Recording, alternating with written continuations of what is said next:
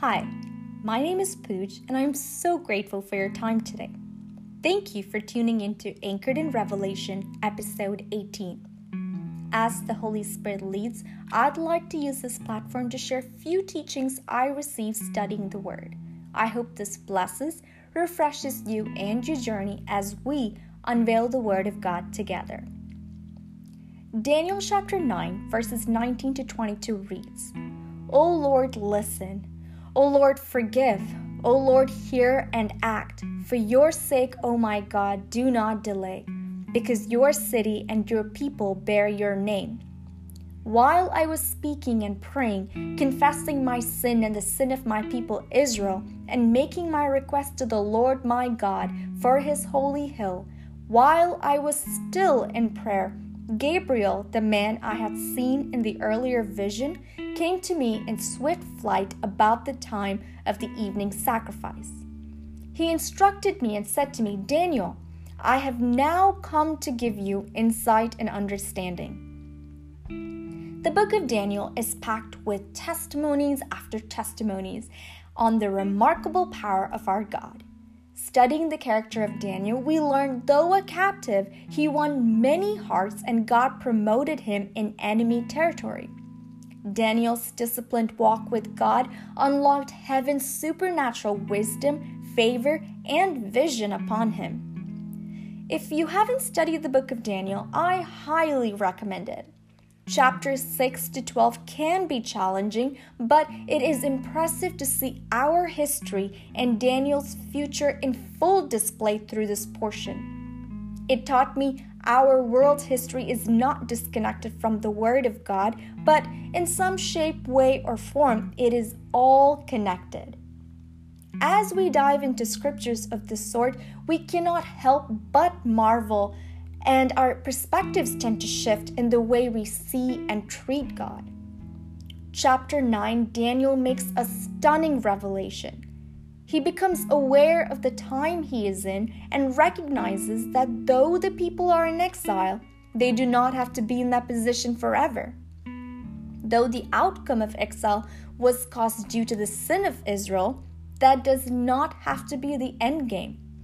Though Daniel himself was in exile with the people for 70 years, he did not let his age make him bitter over time. But he becomes aware of the time he is in. Time to take the case to the only one who is able to help them out of it, God Almighty. Daniel pleaded and interceded for himself as well as the people of Israel.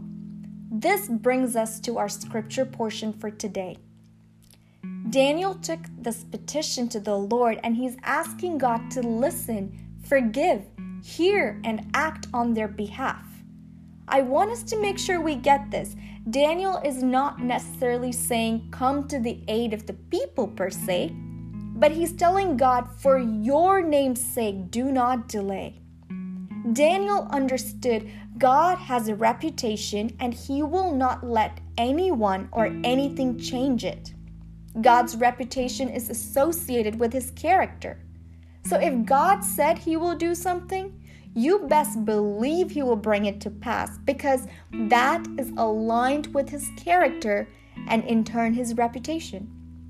So Daniel is reminding God, for your name's sake, do not delay, because your city and your people bear your name. There is an assignment in us that is aligned to the name of our Yahweh. There is an assignment of purpose that brings glory to Yahweh. This is why we do not and should not carelessly live the way we choose to, but we live in reverence to the Creator so His name may be glorified. We began the spring season with episode 13, where it was important for us to understand the times and seasons we're in. In the process, we have been on a journey to have extraordinary faith. We are believing to be witnesses to signs, miracles, and wonders of Jesus Christ in and through us during the season of spring. We are now 6 weeks away from summer. Like Daniel, have we become aware of the time we are in right now?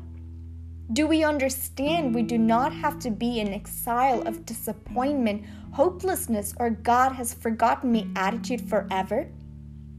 Have we become bitter over time, or are we willing to be courageously aware of the time we're in? It takes courage to have expectation and to build up faith. Let us ask God to forgive us for all our sins, and this is the season, y'all.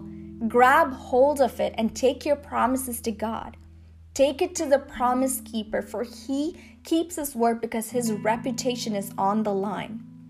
This is not the time for passive prayers, darlings, but it is time to pick up your sword, the word of God, and start warring for what rightfully belongs to you. As we continue to read today's scripture, we see in verse 20 and 21, while Daniel was still speaking and praying, he was still speaking and praying, and the angel of the Lord, Gabriel, came swiftly. I feel so strongly that we may have given up on some prayers, but God is telling us to come back. Bring it back to the altar. Now is definitely not the time to give up. While we're still holding on to that hope with prayer, it's not just hoping, but our hope is partnered with prayer and faith. Then God will send his angels swiftly in this season to fulfill his extraordinary work.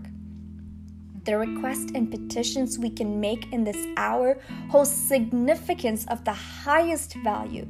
So keep on praying, keep on declaring God's truth. In verse 22, did you notice the angel doesn't snap his fingers and the people of Israel are out of exile? Nope. But instead we see it reads Gabriel instructed Daniel with insight and understanding. When we pray to God, we expect him to respond back with a beautifully packaged box. Sometimes he does, but most times God wants us to do the work. He gives us the wisdom, the insight, and understanding to get our affairs in order before that prayer can come to its fruition. I get this can be very frustrating, but God did not create robots. He created us to be humans, intelligent, and able to feel all sorts of emotions. In the book of Proverbs, he encourages us to gain wisdom, insight, and understanding, for this pleases him.